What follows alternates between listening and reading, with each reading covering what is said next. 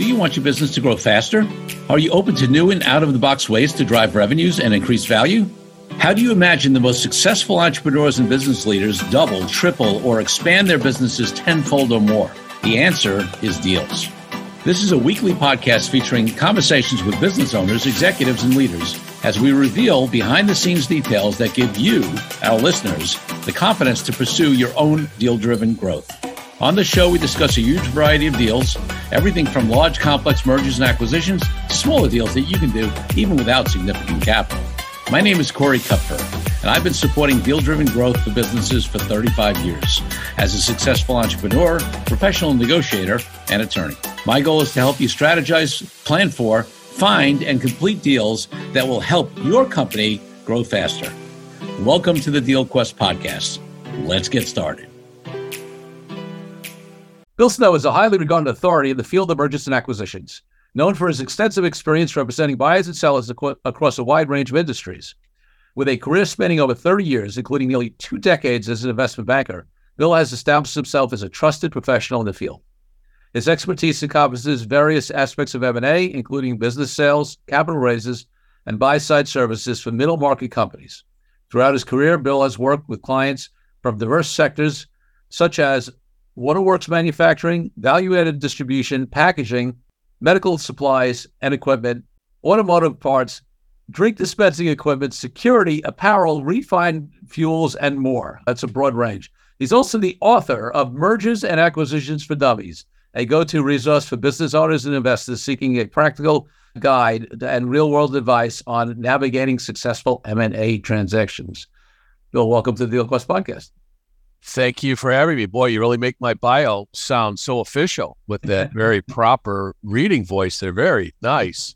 You should think about doing podcasts. You're pretty good at this. Exactly. It's funny. Even when I was younger, before the days of podcasts, people used to say to me, "You should be on the radio," and I didn't know whether to take that as my voice was good or my face was not good for TV. Yeah. No. You have a face for radio. Yeah. Perfect. Yeah. Exactly.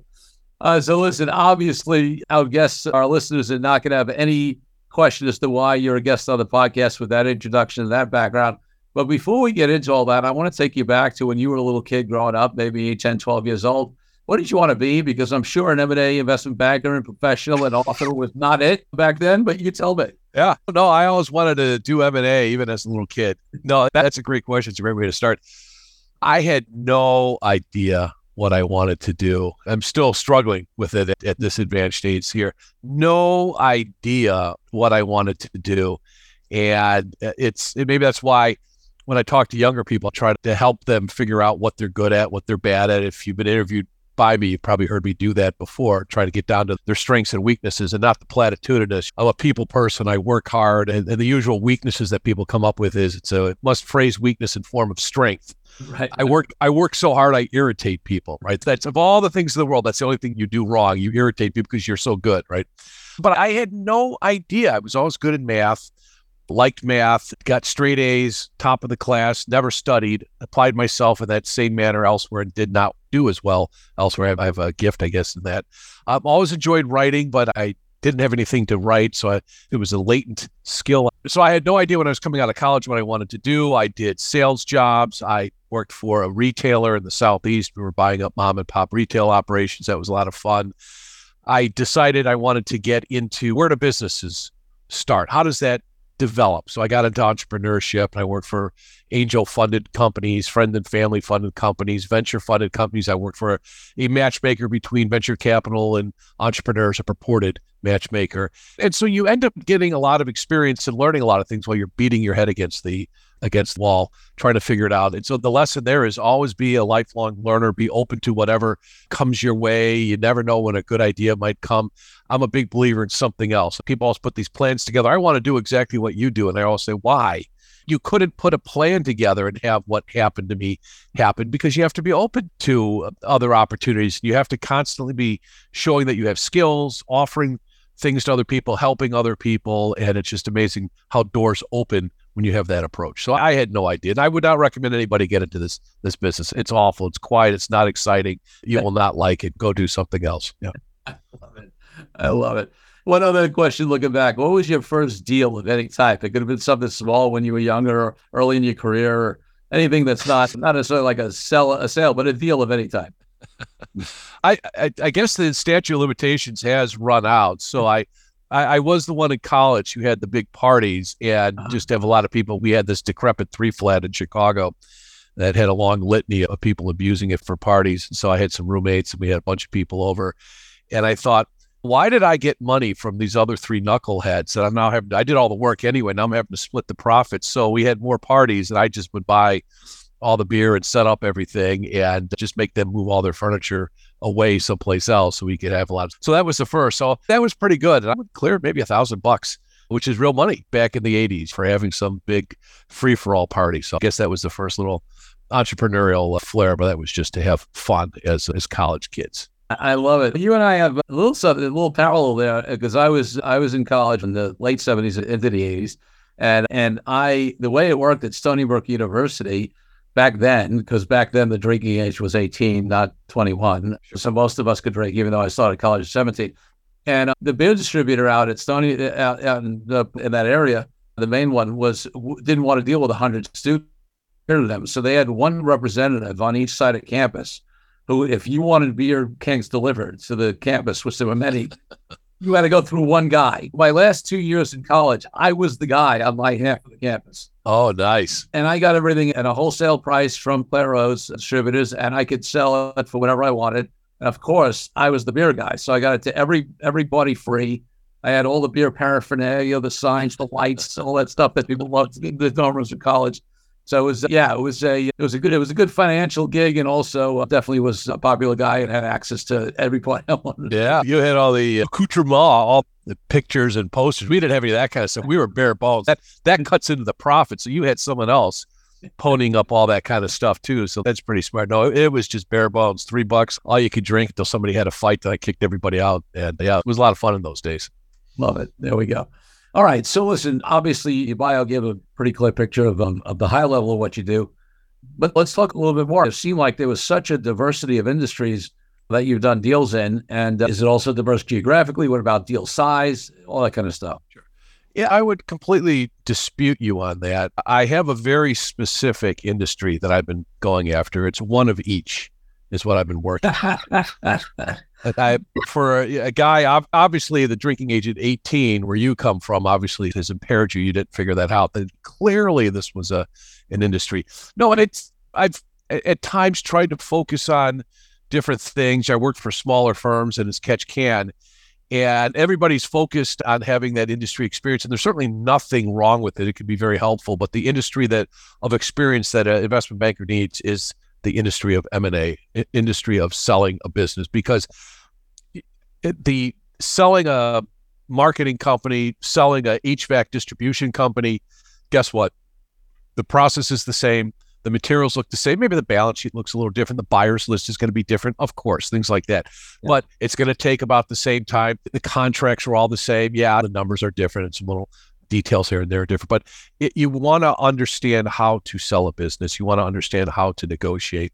And also some of the smaller firms, when you start focusing, here's the silo that I'm going to be in, then get these other deals. Well, he only does such, and we're an entirely different type of business. It's kind of helpful as well, because getting a chance to write a For Dummies book and some of the other speaking that I've done and some other things, I know a lot of people and I stay in touch with them with some emails, very creative emails.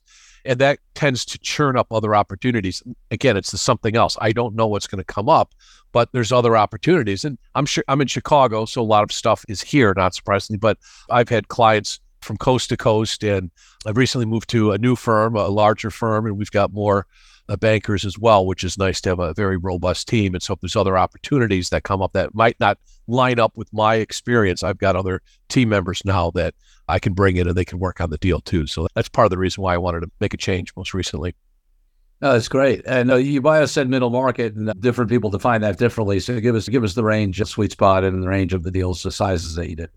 In a firm I used to be at, we were not allowed to say lower middle market, really, because it was middle market. Everybody has their own definition. So we define that middle market, lower middle market, whatever you want to call it, 10 million to 300 million in revenue. I would say probably you want 20 million now. It's getting difficult to place some of these smaller transactions. I hate to say, we used to want a minimum of $1 million of EBITDA of earnings, basically, and those are difficult. So we'd like to see at least $2 million in earnings. You can always make exceptions, of course, but you want to have more meat on the bone. It's just really difficult to place some of these smaller transactions. It's a shame because they can be good companies, but it's just difficult to find buyers willing to dip into a smaller company. So give us what was your most interesting and a really interesting deal experience? All of them. I've had a client, he was a great guy. It turned out he was a vampire, and he would stay up all night, lived in the same building where the office was. He was trying to sell the business, and it was a nice business. It just had run it aground, which was a shame. He was a great guy. But I knew we were in trouble when I set up a meeting with a potential buyer. We never got the deal done. And it was 9 o'clock in the morning, and he said that was too early. His commute was taking an elevator, I think 6 floors down. And he would just stay up all night. And it was on the computer he had operations overseas, over in the Far East, just staying up all night doing that. So he was a vampire. So that made it rather challenging. He was a good guy, though. It's a shame we never got a deal done.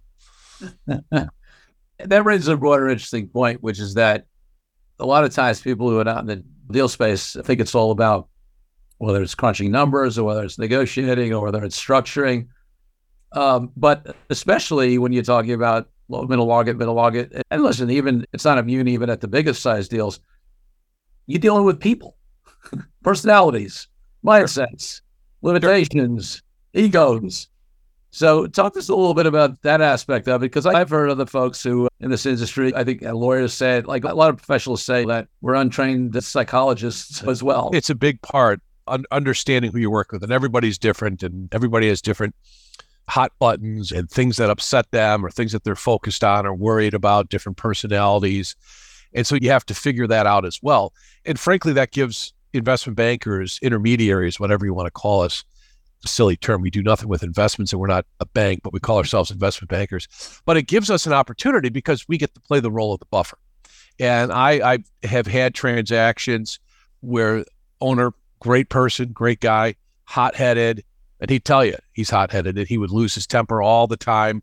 Well, we could be a buffer, and he could go get upset with us, get upset at the buyer with us, and then we could mitigate that. We could soften that discussion point. And a couple things happened on one of those transactions where never would have gotten done without an intermediary in the middle, just playing the role of the buffer. And so you can let the client vent as much as possible. Sometimes they have to. It's a fair thing that they're going through. They built the business, and now people are poking and prodding and criticizing, or they think they're being criticized. Of course, you're going to be emotional. I get it. It's reasonable. But having someone in the middle, I think, is invaluable in terms of getting a transaction done.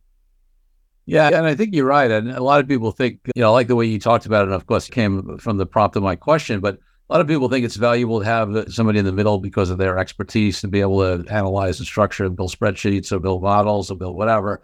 And that's, I'm not saying that's not valuable. I'm not. Sure.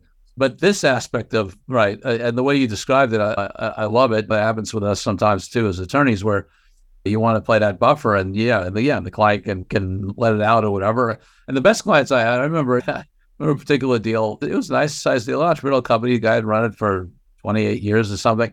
And it wasn't a huge deal. I think the purchase price was around $25 million on it. So it's a decent deal. It was a nice deal for him.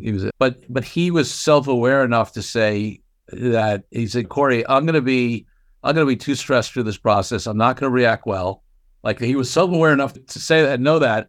So I need you to take, I don't want direct dealings. I cut the very fundamental business deal, price, whatever.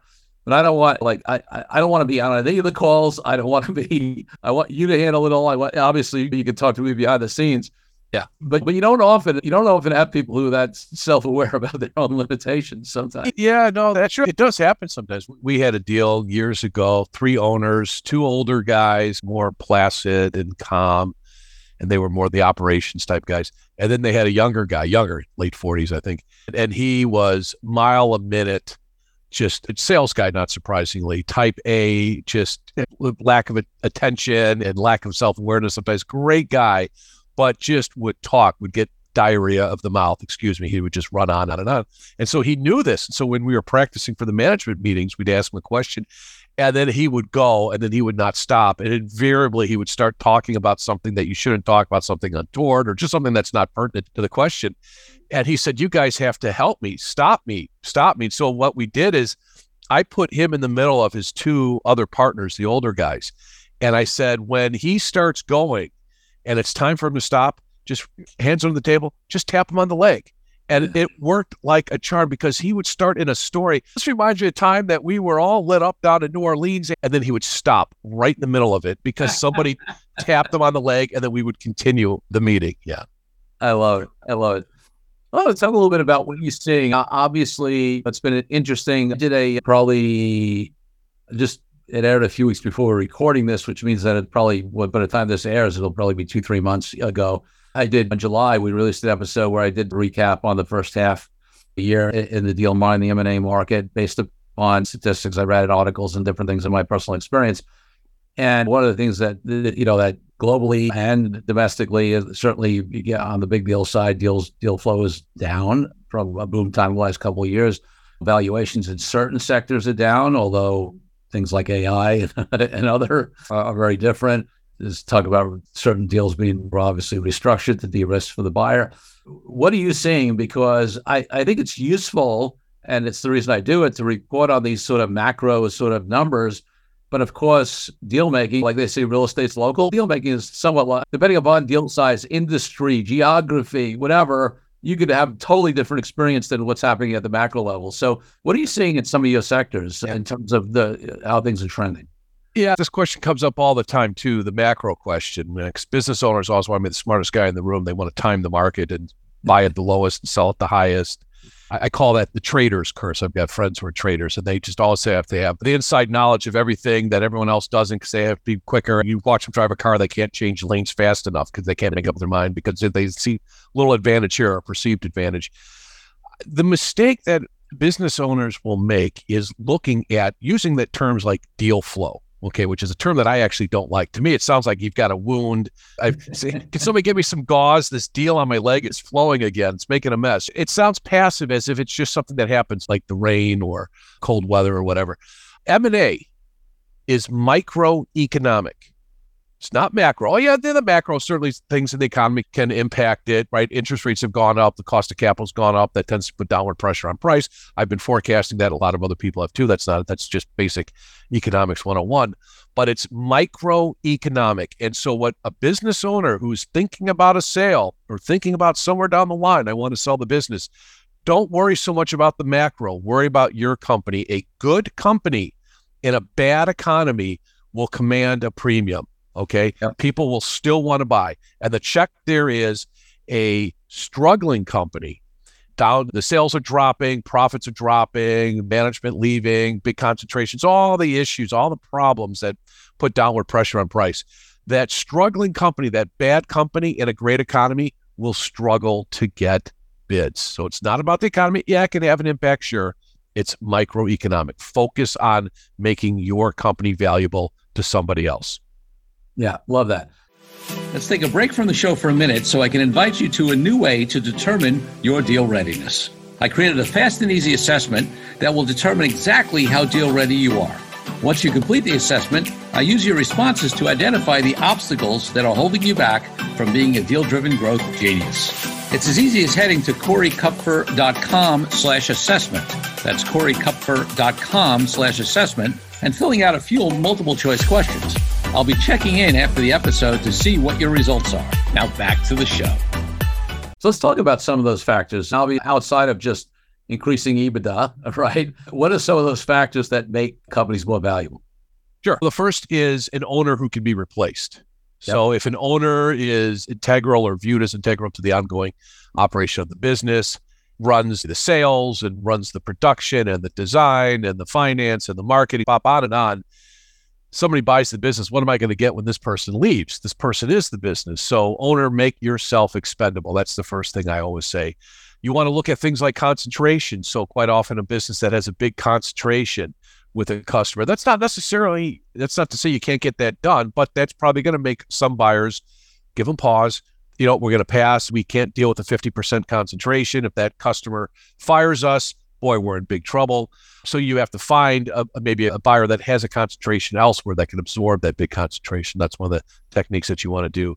A management team, not only the owner, but do they have a management team? Are they all about ready to retire? Who's going to run the ship when the owner is gone? Those sort of things. Certainly the growth of the business. You want to see, is the business growing, both the top line, bottom line? Is that sustainable? What's going on with that? And also, what's the margin? So yeah, maybe it's a nice EBITDA margin, but it's 3 million of, not margin, but nice EBITDA. Maybe it's 3 million of EBITDA and 100 million in sales. What's 3%? That might give people some pause to how come it's not more profitable. So those are just a few of the things that business owners should be able to focus on to make their company worth more. So listen, we may come back to one of the M&A direct stuff, but there's only so many people that get to write any of the For Dummies books, and certainly for this podcast, M&A for Dummies. So give us a story about how that came about. And sure. One, it's just curious and it's interesting. Two, directed towards, obviously. And then three, listen, doing a book is a deal in and of itself, right? And we talk about all types of deals on the podcast, not just M&A and capital raising. So yeah, let's explore this. I have a prop here. So if anybody wants to buy it, make sure you get the purple cover. That's the new edition. Second edition came out end of May. And it's funny. People always ask, how did you get the deal? Did you approach Wiley? No, I didn't. Did you write the book and sell it to him or pitch the idea? No, I didn't. My favorite, and this is the biggest insult. People say this all the time. I do get really upset at them. How did you get around the copyright? Somebody owns all that For Dummies stuff. And so the lineage of that goes back to something I wrote was 20 years ago. I can't believe that. And it's developed into a philosophy that's very much in the marketing that I do and the outreach that I do and trying to stay in touch with people. So I was in the venture capital game, as I mentioned a long time ago, and I had a meeting that didn't go well. Chairman of this company said, what the blank do you know about venture capital? And it was just a bad meeting. And I was so upset at myself that I didn't do a better job of explaining that. I had this little article it was just an idea. And I thought, I'll go finish that article. And then that turned into a 2-part, 5, 10-part. I'll make it a book. I'm going to weave a narration through it, have some fun with it. And I didn't know what to do with it. I did that in about a month. I was just really obsessed with getting this thing done. And I called it Venture Capital 101. I put it in a PDF, saved it as a PDF and sent it out, emailed it and all over the place. It got all over the internet. And I was a very minor viral hit before that was a term. Right. And I remember thinking, if I knew what I was doing, I could do something here. So it was an interesting thing. A few years later, I had morphed into middle market investment banking. And a couple years after that, Wiley contacted me. So that little book on venture capital got to Wiley. Somehow they were looking for someone to write a book, LBOs for Dummies. And I said, yeah, sure, I'll do it. And then and we worked out the contract, actually. And as I was thinking about it, I thought, LBO, that's just a form of financing. They have done it. I think someone did write that book, but I was thinking maybe we should make it broader. Instead of just looking at a way of financing an acquisition, let's look at the whole process of buying and selling. And so I went back to Wiley and their idea for LBOs for Dummies. I said, who would buy that book? And they said, all those guys on Wall Street who do those billion-dollar deals. And I said, there's 6 of them, and I'm not going to teach them anything. And so I said, how about mergers and acquisitions for Dummies? And they said, that's a stupid idea, Bill. Who would buy such a stupid book? I don't know. Business owners, hundreds of thousands of them, the students, people who want to be investment bankers for some crazy reason, and probably a much bigger audience. So that's a stupid idea, Bill. So the whole thing fell apart. That was in 2008. 2 years later, they called me up and they said, Bill, we have a new idea. We thought of it, not you, because we're in Hoboken, New Jersey. We can think of this kind of stuff. You can't because you're in cow country in Chicago. The planes just fly over you. Nobody lands there. We can think of this stuff, not you. I'm really not exaggerating. This is how the conversation went. They said, mergers and acquisitions for Dummies. And I said, that is absolutely brilliant. How do you guys think of that? We're from Hoboken, Bill. We can think of this kind of stuff. You can't. And I said, could I write that book? Hey, maybe. So I'm exaggerating a little bit, but that's how the whole deal came together to write the book. And actually, the real dirty pool on this is they said, we'll put together a outline. So I put together an outline and they kept rejecting these outlines. This was the summer of 10, kept rejecting them. And they kept asking for page numbers. How many page numbers in each chapter? What you learn is you have no idea. It's just make numbers up.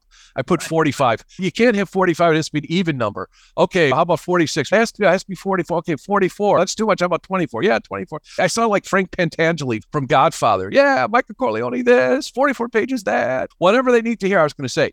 And they kept rejecting these outlines. And so the guy said, okay, I've got a sense of the material now because I've been reading these horrible outlines that just don't make any sense. So I'll turn one in. I said, okay, fine. I thought, okay, now this thing's definitely dead. And he shows me this outline. It's a complete disaster. It makes no sense. And I thought, okay, there goes my chance to be an author. Great. He turns it in. The worst thing that ever happened to me happened. they approved it. There's a grand poobah, I think, at the publisher, and they pay fealty and they put the proposal down and they count down all this kind of stuff. So I had to write the book. So the only other For Dummies book I can write is How to Write a For Dummies book for dummies. So if you ever are in that position where you have to write a book and the outline's been approved and it makes no sense, you have to have confidence in yourself, number one. And then the second thing you do is don't look at email and don't answer the phone.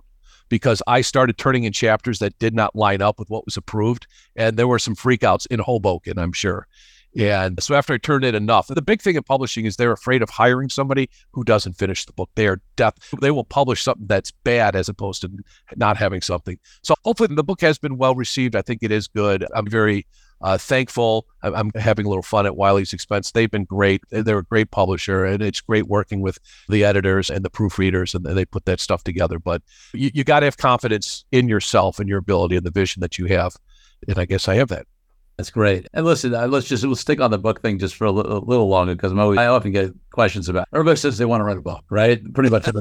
Yeah. I remember it was actually a pretty sort of small touching moment for me. So I've got one of my clients and friends is David Bach, who's written 10 New York Times bestsellers, Automatic Millionaire, Smart Women Finish Rich, et cetera, et cetera. The Latte Fact was his latest one. So super successful author and guy in general and whatever. And I told him I was going to write a book, and I went to dinner with him, and I wanted to get some advice. And then I thought nothing of it. He was very generous with his time. And I wrote my authentic negotiating book, and I got it published. And I sent him a copy. He blurbed it for me, and I sent him a copy. And he sent me a video, which he was so excited. He said, "Congratulations, I'm so proud of you. It's so great." And which was nice of him, but it was really and what he said, you could not imagine how many people tell me they're going to write a book, and none of them do it. It's not even like it's 30% or 20%, 10%. It's like none of them do it. The fact that you actually got this thing done, and listen, having written a book, you jokingly alluded to it, it's a journey. It's a body of work to get it done and have it be good, to have it be published, and all that stuff. Yeah, but so I have all these people that ask me, and then also all these misconceptions about, I'm making an assumption that you're not retiring off of the share of the book revenue. All contraire on Fred. No, not at my little level. No. Yeah. So talk about this a little, because you said you speak and you do things. So I've talked about this a little bit. I just want to spend one more second on the book thing. So I've always said to folks, listen, if you're going to do a book, don't do what most people do, right? Write a book, and then their parents and their cousin buy it, and then they hand out a few copies to clients, and they spend a lot of time with it. Put a business model around it. The business model is not just, I'm going to write it and people are going to buy it. So you're talking about speaking a little bit. What have you done to put a business model around the For Dummies book? Yeah, that's something I could probably do a better job of. I've got this day job too, working M&A deals too, but I do this as a feeder to generate opportunities as well. And so I haven't done a Vistage presentation in a while, but I've been approved by them. I've done a lot of those speaking. And right before the pandemic, I was going overseas. I'd made 2 trips in 19 and then 20 right before the pandemic, when everyone else lost their minds. I didn't lose my mind, by the way. And I went to Malaysia, Dubai, was doing M&A presentations there. I was talking to a group in Jordan. I thought, my God, I'm going to go everywhere. This is great. And then, of course, all that ended. So I thought that would be, you get paid for that too. Sure. And so I would like to get back to being able to do that. I hired a PR firm. That's how they found me, or how they found you. And you got suckered into talking to me. Damn fool there. You start drinking beer at 18 years old. You college beer schlepper, you. But yeah, I want to get back to doing that the last couple of years. It's not for lack of want on my side in terms of travel. It's just these things that I was doing have just dried up and have changed and so forth. But yeah, I want to get back into doing regular presentations, because I'm a big believer that if I'm talking about the business stuff that I talk about, you put me in a room of enough business owners, 100 business owners, let's say 100 aren't going to hire me. Might 1 or 2 or 3 raise their hand and say, that's interesting, I'd like to talk to you about something. And if I can do that enough, I think I can create enough opportunities. Yeah, absolutely. And listen, that's the same thing I've done, right? I leverage, even if I go to this podcast, the biggest thing, somebody said to me, hey, you've really grown. You get, your top 1% on listen notes, all this stuff out of 3 million podcasts. Well, why don't you do advertising in your podcast? And I said, because advertising is going to pay me $4 or 400, 4,000, whatever the number is. It's not worth changing the character of this thing. And that's not where I make my money. I don't monetize the podcast that way. It's different. Yeah. I got a client does an M&A deal, right? He won a year, and I get more than that from doing this. And frankly, a lot of the times it's even from the guest relationships, even more so than the listeners. And it keeps me top of mind, and it does all this other good stuff. I'm going to make multiples of any advertising revenue. So Zoo is fascinated by this because people have misconceptions about why you do certain things and how the models are set up. Yeah, no, you're absolutely right. And that activity that you talk about, just making a note here, is so important in any kind of marketing, because that's one of the things that people, I think, fall down on. For me, there's 5 things. Hope I remember them because I wrote this. You need to be professional. You need to be knowledgeable. You need to be honest and ethical, all those sort of things. You also need to be active, because if you're not active enough, nobody knows. And then the other piece that I think a lot of people fall down on is memorable. You need to be memorable. And if you're forgettable, if you blend in, if you try your best to be like everybody else, that to me is boring. You're never going to stand out. It sounds like a Dr. Seuss book. You'll never stand out if you tried to fit in or whatever, something like that. So that's a big part. You've got to have all 5 of those things working, I think, in concert with each other if you want to be successful marketing yourself, a product, a service, that activity thing, because that is the one. Talk to commercial bankers. They are calling people, buying them lunch and sending them articles and taking them golfing, and they're doing everything. And then they get busy and they realize, I haven't called that guy in 6 months, and they call him and the guy says, I'm glad you called. I needed a new line of credit, and this kid called me yesterday that I have no idea. And that's why I hired him. Isn't that great? And you think, because he's the last guy to walk by the room. Yeah, now I'm ready. Come on in. So that high degree of activity, you've got to have that activity. And frankly, that's the thing that used to drive me crazy in the old days before the book and the podcast and the social media stuff I did, was whenever I didn't do a good job staying top of mind, that a client who liked me or a prospect who liked me and would have just went to the other guy because they happen to walk by more recently. So I want to tie this back to the M&A side, because it's interesting. One of the things that I find on the buy side, right, especially we're like you. We've done, you name it, in industry. I've done billing, cleaning, maintenance, to art licensing, to vitamin, but we do a lot in financial services and in tech. And in the financial services space, especially the wealth management space, it's been a hot industry. And even with things cooling a little bit, there's a lot of PE money that's come in. There's a lot. Oh, yeah. We're really busy in that. And I have clients who say, I want to start acquiring, right? I want to start buying, and they're not PE back, right? So first of all, they've got to figure out how they compete or not compete, differentiate really from the PE back big money buyers. But also this conversation that we're having on how you differentiate yourself as an individual, as a professional, applies in the M&A field as well, especially in a hot market. I always say to them, listen, there are going to be a lot of buyers out there. What is your differentiating factor that would have somebody want to sell to you? And listen, obviously a differentiating factor on the sell side, if you're the seller, also affects valuation. Yeah, you want to talk about anything you think about around that, or some experience? Sure. What I would get the younger guys at the firm to say when I was at another firm, when we're selling something and a buyer says, what's so special about the company? And I would say, it's a company and it's for sale. That's what's special. Okay. Because the inverse of that, the flip of that, is trying to make acquisitions, as you probably know, is very difficult.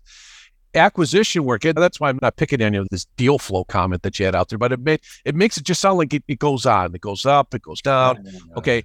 But making acquisitions, you've got 2 sides. You've got selling businesses, you've got buying businesses. Those are 2 different things. They're related, of course, but they're different.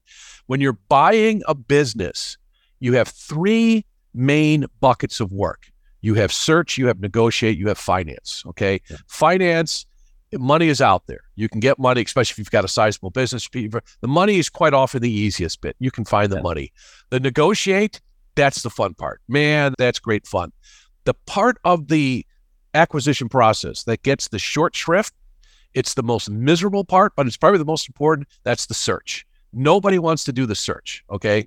These PE firms, they hire these kids that have been suckered into getting these expensive, fancy MBAs, and they think they're special because of it. They get a job from a PE firm. They think this is great. And what's your job when you're the low man on the totem pole at a PE firm? You got to call jerks like me asking for deals, and it's a miserable existence. They get phone reluctance. I can set my watch to when it's 4:00 on Friday afternoon, because that's when the PE guys start calling me, desperate to hit their quotas, because they've had phone reluctance all week, because it's Miserable. It's different. And everybody says we got money and industry experience. Who cares about industry experience, right? We got money and industry experience and we want to buy you. That's what everybody says. Exactly. And it is so hard for people to get around that, to come up, we call it a thesis, come up with a thesis, not that you have money and you want to make acquisitions, because everybody has money, they want to make acquisitions.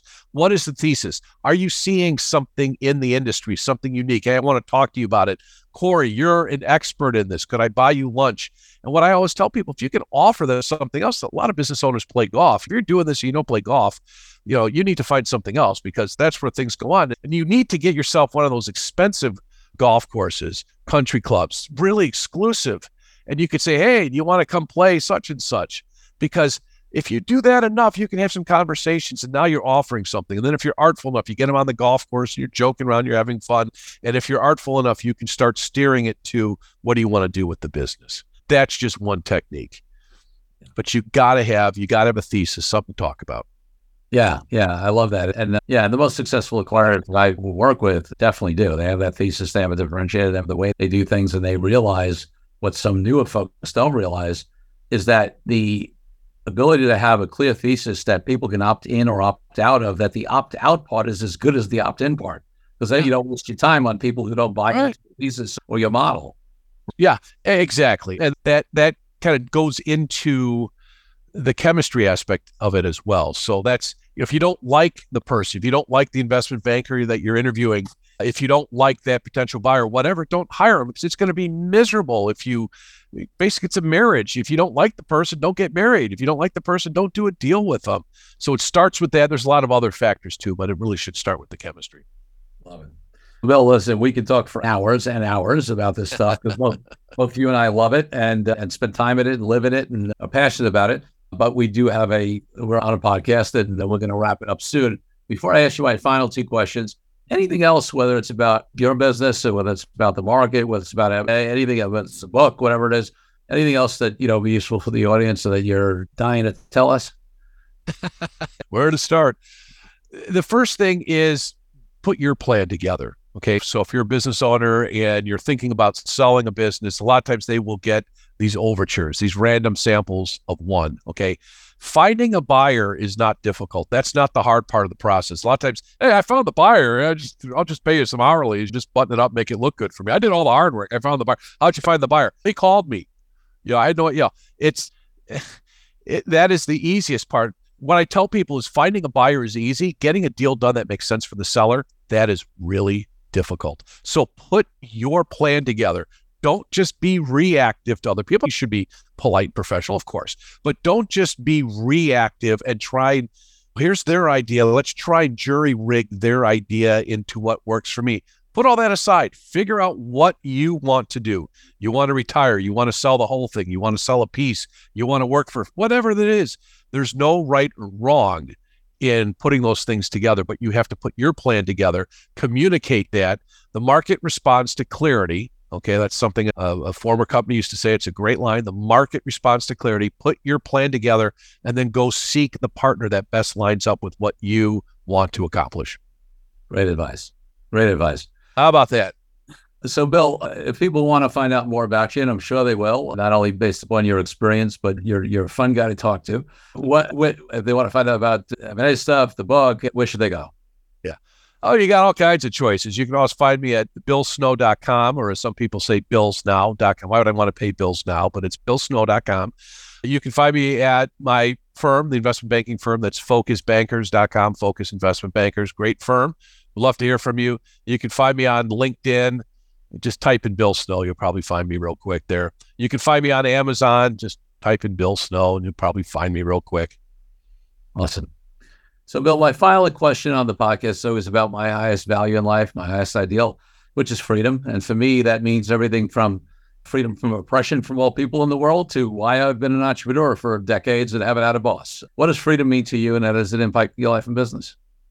Freedom means doing what you want to do and not being second guessed at every turn, because what I learned is that I have to trust myself and my instincts, and I can't parrot somebody else's words. Just as something might work for me, but if someone else tries to parrot what I'm saying, it might not work. So you have to follow your heart. That sounds kind of corny, but be true to yourself. Say things in your words. Have confidence in your abilities. That's why I get rankled when I get all these LinkedIn overtures.